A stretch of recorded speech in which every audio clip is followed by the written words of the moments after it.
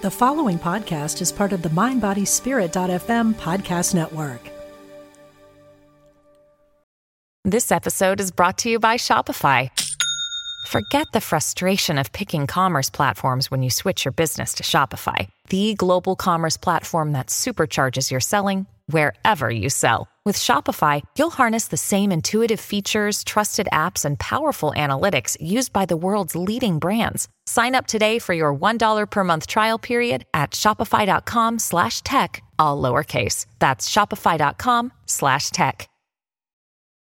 This episode is brought to you by JLL. Get an insider view into the world of commercial real estate with JLL's podcast, Trends and Insights, the Future of Commercial Real Estate. Whether you're curious about making cities more sustainable, the evolution of office space, or AI opportunities, this podcast will help keep you a step ahead. Tune in for candid conversations with business leaders about the biggest trends impacting how we live, work, and play. Subscribe to Trends and Insights now at jll.com/podcast.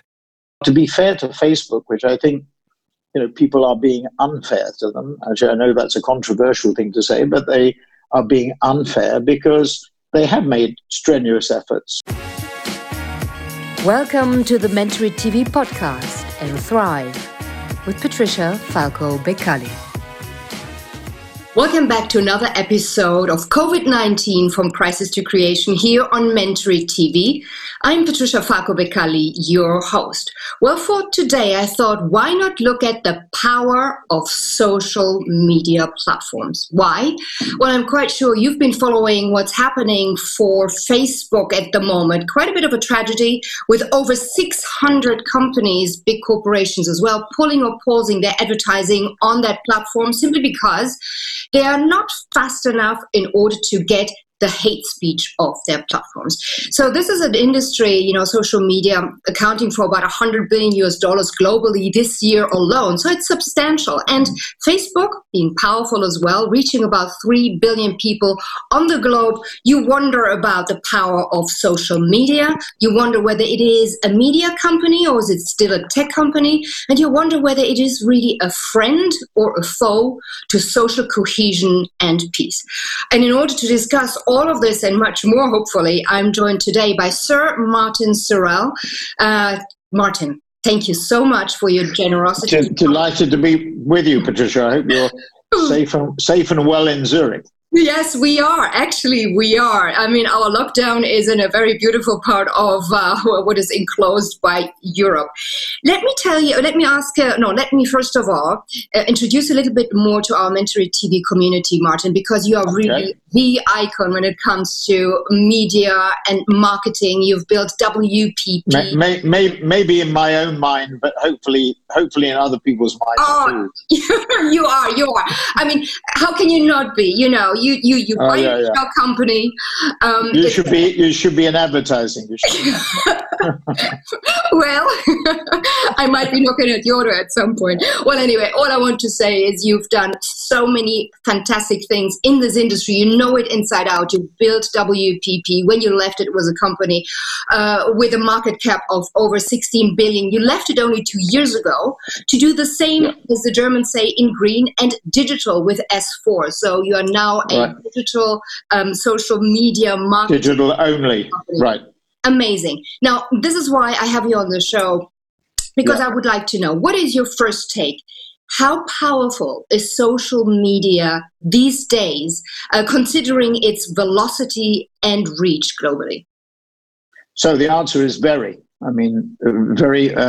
if not supreme, close to being supreme, and that's part of the problem. I mean, you touched on it in your introduction. I think the central issue here, it's nothing new, actually. The boycott is about nothing new. It's really, at its heart, about whether these platforms, and let's call them, there are 6 big ones, Google, Facebook, Amazon, Tencent, Alibaba, and TikTok, which is a subsidiary of ByteDance. Kevin Mayer, the number 2 or the ex-number 2 at Disney, where it has now gone to, TikTok, and COO of ByteDance, its parent company. But those 6 platforms dominate. They account for, the vast proportion, maybe about 85-90% of digital advertising. It's about 250 billion last year. And it'll be the same this year, although traditional media will fall this year by about 10 to 15%. the current estimates are as a result of COVID. Digital will remain the same, and digital will be more than half of the market. So the market's about 500 billion, and digital will be 250. And just to put it in perspective, Google's about 165 billion of that, Facebook about 65 billion, Amazon, depending on which numbers you take, 15 to 20 billion, and TikTok, the only real major entrant, is about 7. Twitter, Pinterest, around 1.5 is Snap last year, probably 2 this year. Pinterest and Twitter under $1 billion. So that's the sort of landscape. Now, the question is whether these companies are publishers, media companies, or are they tech companies? They always say they're tech companies, but in essence, they are publishers. And a lot of people believe, for those clients that you refer to in relation to the boycott, that they should be responsible for their content, which is something, that I've been of a view for many, many years. I'm not saying I told you so. It's just my view is they are publishers. Now, to be fair to Facebook, which I think, people are being unfair to them. Actually, I know that's a controversial thing to say, but they are being unfair because they have made strenuous efforts. Some people don't think sufficient, but they've added 35,000 people to their headcount to monitor editorial content. They've raised the bar on hate speech, quite rightly, at political hate, racism on their site. They raised the bar in terms of editorial content and eliminating editorial content. And they also tightened up the algorithms. Now, Google, if you may remember, had a boycott in relation to YouTube around 2016, 2017. Yes. And I think this is a similar situation, although the Black Lives Matters movement, quite rightly, is gaining traction, and there is a significant change in public opinion. Not like, you're too young to remember this, Patricia, but 1968, when Martin Luther King was assassinated, Bobby Kennedy was assassinated, there were similar movements, but not with the velocity or force, quite rightly. I mean, the senseless murder of George Floyd, the senseless murder in Atlanta, all these things are really, really crystallized the problem. So that's the central issue. My own view is that the boycott is not the way to do it. I think you should engage in a dialogue with Facebook if you believe in this. Many of our clients do. We've not advised clients to nix Facebook, and the reason being we think pressure should be applied, if you believe that it should, in a constructive way. I don't think, and there's some very controversial methods that I think the boycott movement have used, which I think will come out in due course. And I think some of the pressure put on clients and indeed Facebook, may be verging on, if I put it politely, the unfair. Having said that, change is in the air, and this is real change. And we are going to see, S4 is a highly diverse company. About 38% of our US people, we have a total population in S4 of 2,600 people. About half our business is in the US. About 38% of them are people of color. Now, our black representation is not as big as it should be. It's around 3 to 4%. Yeah. And we're making strenuous efforts now through hiring, through changing our hiring patterns, our human algorithms, if you like, the way we go about methods and procedures, trying to eliminate any bias and racial hate and educate people. We're putting in a fellowship program for black people who from high school, not just from university, because the black population in universities is too low, so from high school, so skills-based operations. So it's all part of that change. But the boycott, which is really around July, which is really around the US. And yet the other thing I would just like to say is this, you have to be careful what you wish for. Google and Facebook and Amazon, they have about, Facebook has about 8 million advertisers, and the bulk of them, as with Google and Amazon, probably about 60% of their ad revenues come from SMBs, from small and medium-sized enterprises. Those are the engines of job growth and employment. So in a COVID-19 environment, or in a post-Brexit environment, or in a global slowdown environment, these companies provide jobs and they provide sources of employment, not just for the individual, but for their families too. So I think we have to get it into perspective. And I think it has to be done in a more constructive way. Yeah, and I think that what you're touching there on, Martin, is so important. You wonder dialogue, is that enough? Because what we're seeing right now is economic pressure being applied on by the corporations, saying either you get, your algorithms basically sorted out that, it's sipping through a hate speech and really pulling it out, or we are out. So I wonder whether this dialogue really needs to be applied, because it is censorship in a way. And I wonder to what extent it's only on the companies putting pressure on the media, on the platforms themselves, or whether it is also users themselves, because the users have been using this most of the time to actually put hate speech there in the first place. And how can you through dialogue having that real root cause being sorted out, Martin? Well, these platforms are about connection and connectivity. As you pointed out, they reach, in Facebook's case, about 2.5 billion, 3 billion people around the planet. There's a fair number of people still to go, but they are pervasive, and they are going to grow in power. And with increased power, by the way, comes increased responsibility. So these processes are, in a way, almost a natural. Amazon, Apple are $1 trillion companies. They will be $2 trillion companies. Saudi Aramco, I think, is still the most valuable company on the planet. But I think the first to $2 trillion will be either Amazon or Apple. And I think they will do it in fairly short order. So these companies are extremely powerful, and they will grow more powerful as a result of COVID-19. And there aren't, with the exception of TikTok, there isn't any other platform that has invaded the territory of those big five that I mentioned now, 3 Western and three Chinese, if you like, and they are dominant. Now, with that power comes responsibility. The regulators are after them. I think that will continue. And so, but you're right, users have spoken. Now, for example, Facebook have stopped these boogaloo groups, these groups that have been congregating on Facebook and causing a bit of extremist mayhem. And they are starting to exercise editorial correction. They are starting to behave like media companies. I mean, it is unfair for media companies, because a TV company, a newspaper, can be sued if they have libelous or slanderous content. And so I think the balance is starting to be restored by this pressure, but it's the way that it's done. And I think you can have conversations. I think it's far more effective to have these conversations, not necessarily in the glare of publicity, because it gets very emotional. Having said that, we've got an election in the US in November, and this is going to bubble on until then, because is, you remember the YouTube thing happened in 2016. We had 3 issues. We had brand safety, we had privacy, and we had concern about interference in elections. Those were the 3 issues that the YouTube boycott was surrounding. And the same things apply to Facebook. The Cambridge Analytica scandal, where a company basically disappeared as a result of their concerns about those 3 issues.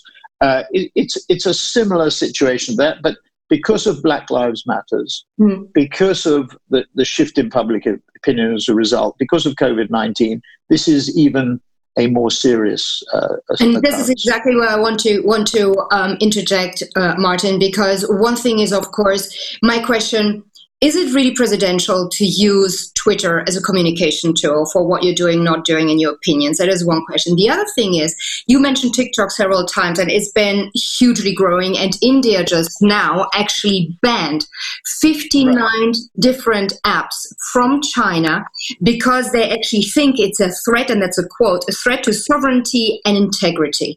We are at a different level now, Martin. I mean, we are starting to use or not use or ban social media platforms in order to protect the zeitgeist of our individual countries, the movements themselves.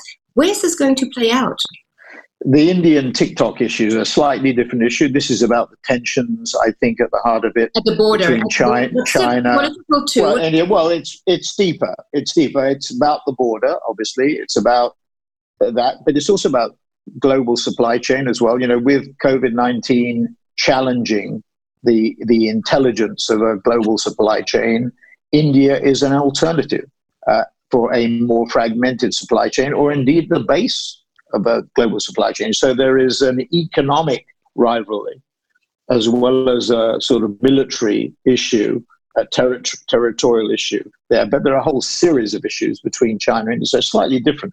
On the question about whether it's presidential to tweet or not, well, you could argue that Roosevelt's fireside chats over the radio then, or Kennedy's powerful TV presence, or Reagan's powerful TV presence, which went over the heads of the Senate and the House direct to the people. This is the same thing, but in a different... No, so I think what Trump, at the heart of what President Trump does, is extremely intelligent. Now, there may be messages that he sends, for example, the looting and shooting comment.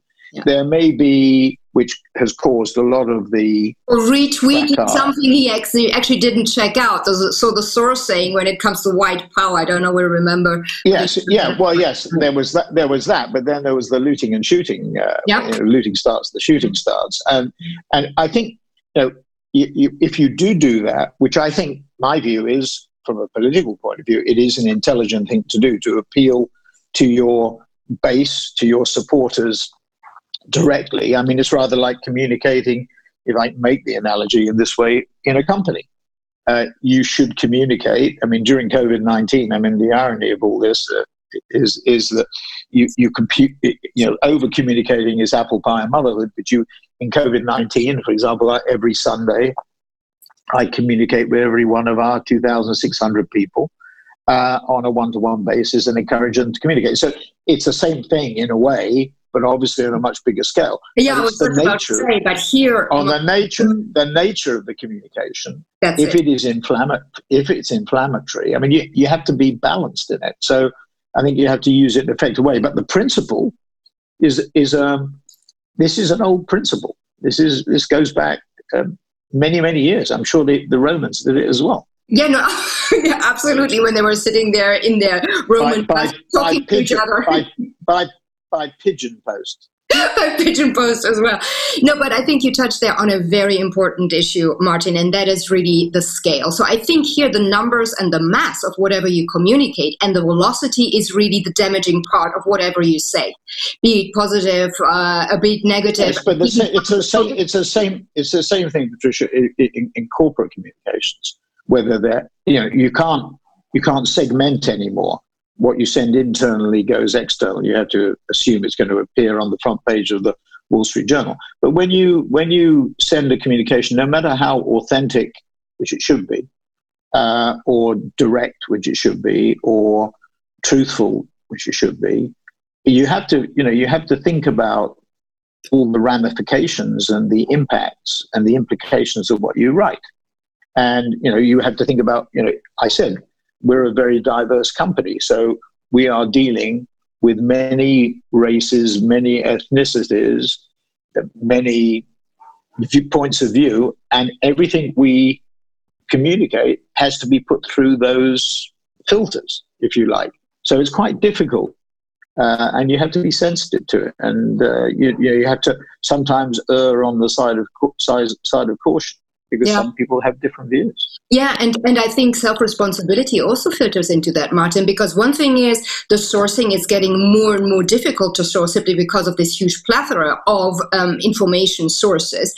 But us users, we need to be a bit more critical maybe as well, and kind of stop and think what it really means if I retweet something or I share something and where it might fall onto. Yeah, I'm a little bit... to suggest, when people say that, social media is biased, or these platforms are biased, or they have biased content. To be blunt, when you look at CNN, or when you look at CNBC, or when you look at Fox, or when you look at any of these channels, they have some inbuilt political biases themselves. Some people will claim that the BBC has, there's been a lot of controversy in the Conservative government Our Prime Minister, I think, refuses. I mean, it's interesting when the Times launched their radio network just recently, which I think is a very good move. Who was their first guest? It was Prime Minister Boris Johnson, and he was on at exactly the same time as Radio 4, which is the BBC's lead news program, and Radio 4 actually had Keir Starmer, the head of the opposition, on, and were asking him actually what many people regard as being some fairly woke questions, as they're known. Which sort of the right thing to ask, and whereas Boris was sounding off about Roosevelt and his New Deal, which isn't really a New Deal because it's not 40% of GDP, which is what Roosevelt's New Deal was. His is only 1%. It's directionally the right way to go, his stimulus program, but it's not big enough. But it's interesting. I think traditional media have their biases too, which I think the consumers, David Ogilvy used to say it's not the right thing to say anymore. The consumer is not a moron, it's your wife. So we would now say it's your partner, which would be much more politically correct. But the point is well made, is that they're not morons. And people do understand, when they read The Sun or The Mirror or The Times or The Telegraph in the UK or The Financial Times, they know politically where the reason they read them often is because the political views that the editorials express are the views that the people want to hear and they like hearing, and that's why they read them in the first place. So, this bias that is said to exist in some of these platforms, in their algorithms or in the way they behave, is a little bit unfair. Yeah, no, I think in terms of, I don't have you for much longer, but the political issue is very important. And I think you are such an opinion leader. You have a lot of knowledge, many, many super hubs, so people in the know.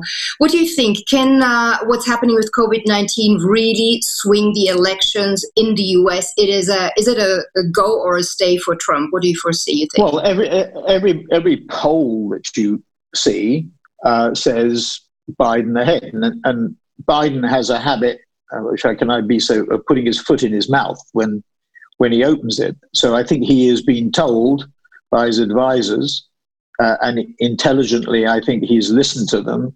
He is not saying anything. He is leaving it up to the president. Having said that, the polls have been wrong on Brexit. The polls have been wrong on the previous election. And you mustn't underestimate Trump. He hasn't done nothing. And his popularity ratings have fallen over time, but they've never gone below that sort of 35, 40%, which you actually find in many countries. You found it in Brazil with Lula. You found it in Argentina. Even populist leaders seem to sort of have a bedrock of support around the 35 to 40% level. And Trump has not lost that core support. So it would, in theory, be very easy for him to be able to recapture, I think, support. So I wouldn't bet against him. I think whatever the polls say, and there's a long way to go. The economy is improving. The incumbent has their hands on the economic levers, so they can pull them aggressively. Markets are strong. The markets are V-shaped. Stock markets, they're looking through 2020 to 21. In our own, the big industries that are benefiting, and we're at close to an all-time high. We're capped at only $1.7 billion, but from a zero start 21 months ago. Yeah. And So and us, we reflect the V shape of tech. Healthcare is strong. There's also a big V shape around, obviously, in-home entertainment and gaming, and then online shopping. I mean, 1/3 of the US population are trying shopping for essentials and groceries for the first time online. So consumers are engaging more and more with online and digital transformation. Media owners are moving from analog to digital far faster. You see it with streaming on television with Disney and Disney Plus and Netflix. You see it with newspapers falling, and Rupert Murdoch closing 100 plus titles in Australia. And then finally, people running corporations, digital digital, managers running corporations, where separation between ownership and control in particular, where they were sort of frightened, worried about digital disruption and transformation. They could grow their top line by 2 or 3%. They could pare costs. They could buy back stock. They grow their EPS by 5 to 10%. Everything was hunky-dory. That's now gone. Q2 is a disaster. We'll see the results coming out now in the next couple of weeks. It'll be a bloodbath. But the market's looking through that. But so in digital transformation, you're going to see companies embracing transformation far more rapidly than they ever did before. So digital is on the up with consumers, with media, and with enterprises. Yeah, absolutely. And I think it's what you're saying is look at S4 because we are in a V shape. Our market cap is going up because we actually represent. And if you think about the advertising industry itself, it's always the one really leading as a leading indicator where the spend is going, i.e. whether there's an expansion. So that's a really important point. Martin. Well, yes, except we are now more compared. S4 is compared more to the tech companies. I mean, it's comparing a pimple with an elephant, but we're compared more with an Accenture or a Google or a Facebook than we are with the old ad holding companies, in like WPP, in which I still am the largest personal shareholder. So I think it's a very different world, and S4 is purely digital because that's where the growth is. We have this holy trinity model around data, around digital advertising, content, and programmatic data and analytics. We're faster, better, cheaper. That's our tagline, our go-to-market. And we have a unitary structure. So no fragmenting earnouts. It's all, everybody has a stake in the overall enterprise. And we live or die, we succeed or perish, depending on the success of the company as a whole, not one individual part of it. That's a really important point. Those days have gone. Days. So integration and coordination are increasingly important. Yeah. And Martin, you, back in 2000, you were knighted to Sir Martin, and on your shield, persistence and speed, that seemed to be your motto. If you had, the chance now to look, well, you do have the chance to look back at your life, your professional life, what are the key things you would really pass on saying, this makes life worth living? What would you say? Well, I think advice. I mean, this morning we got a couple of emails from people saying, they're just graduating from university. What should they do? So, I just give them the same advice my dad gave me, which was, find an industry that you enjoy. I think that's critically important. Find a company inside that industry that you enjoy and you're fun to work at or you're interesting to work at. Build a reputation in it. I don't mean, external reputation, but internally with, not just with the people inside the company, or the clients or the suppliers, but also investors and fund managers, etc. And then, after a period of time, if you fancy it, have a go on your own. I mean, that's what he said to me, and that's basically what I followed. Yeah, no, you may choose to stay. I mean, this is counter to a lot of the advice that people give. I mean, the other advice would be learn Chinese and code. I think that is 2 languages that everybody should have, and I don't have either. But so I think that's really important still, even with the G2 split, with deglobalization, with the growing gulf between the developed nations and the faster growing markets, all of which, worry me. I still think learning Chinese and code are the two key languages, in addition to English, obviously, and maybe Spanish. Maybe. So I think no Hungarian there.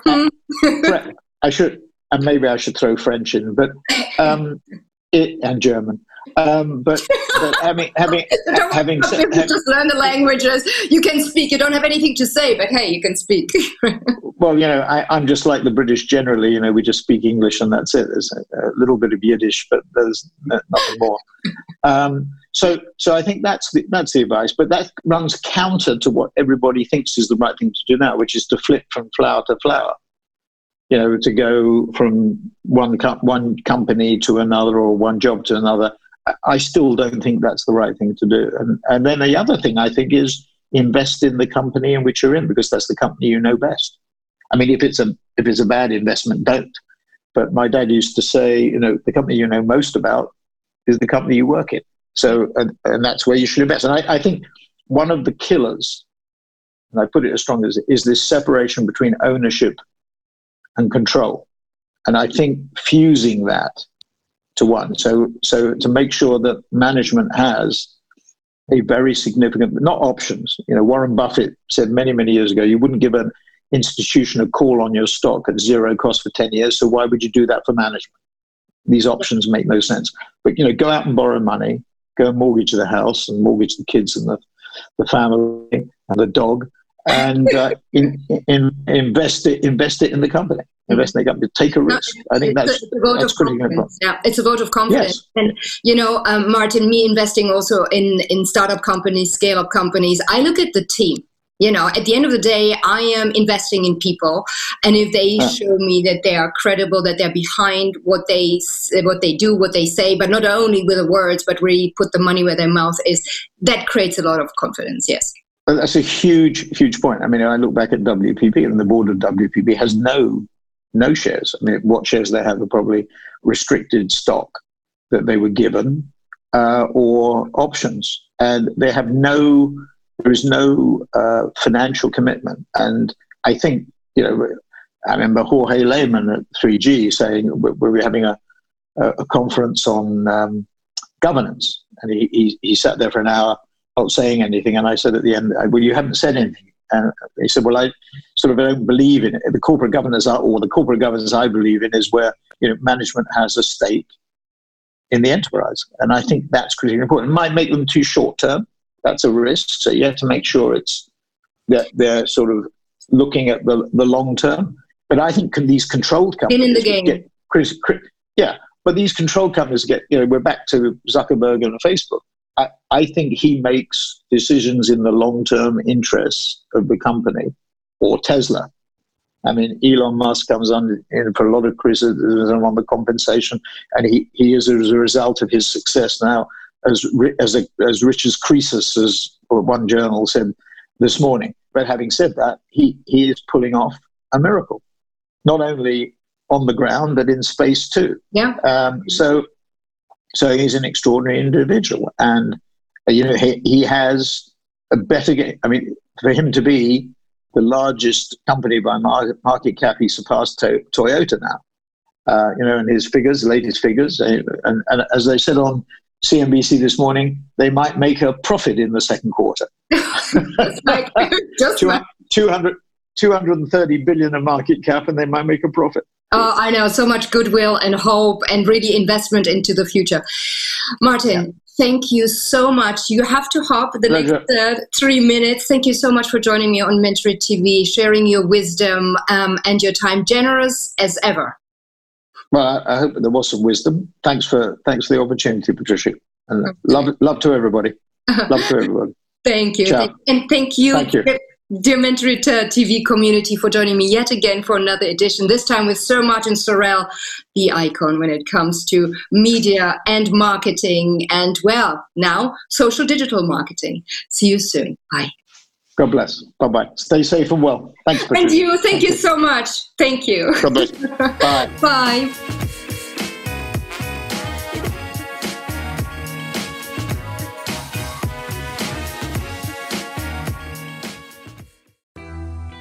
I'm Suzanne Giesman, and if you've ever wondered about life after death or if it's possible to connect with a higher consciousness, I invite you to join me for my podcast, Messages of Hope. It's my mission to share with you that our loved ones who have passed are always with us, and we are so very loved. I want to teach you how to live a consciously connected and divinely guided life. Listen here on the mindbodyspirit.fm podcast network.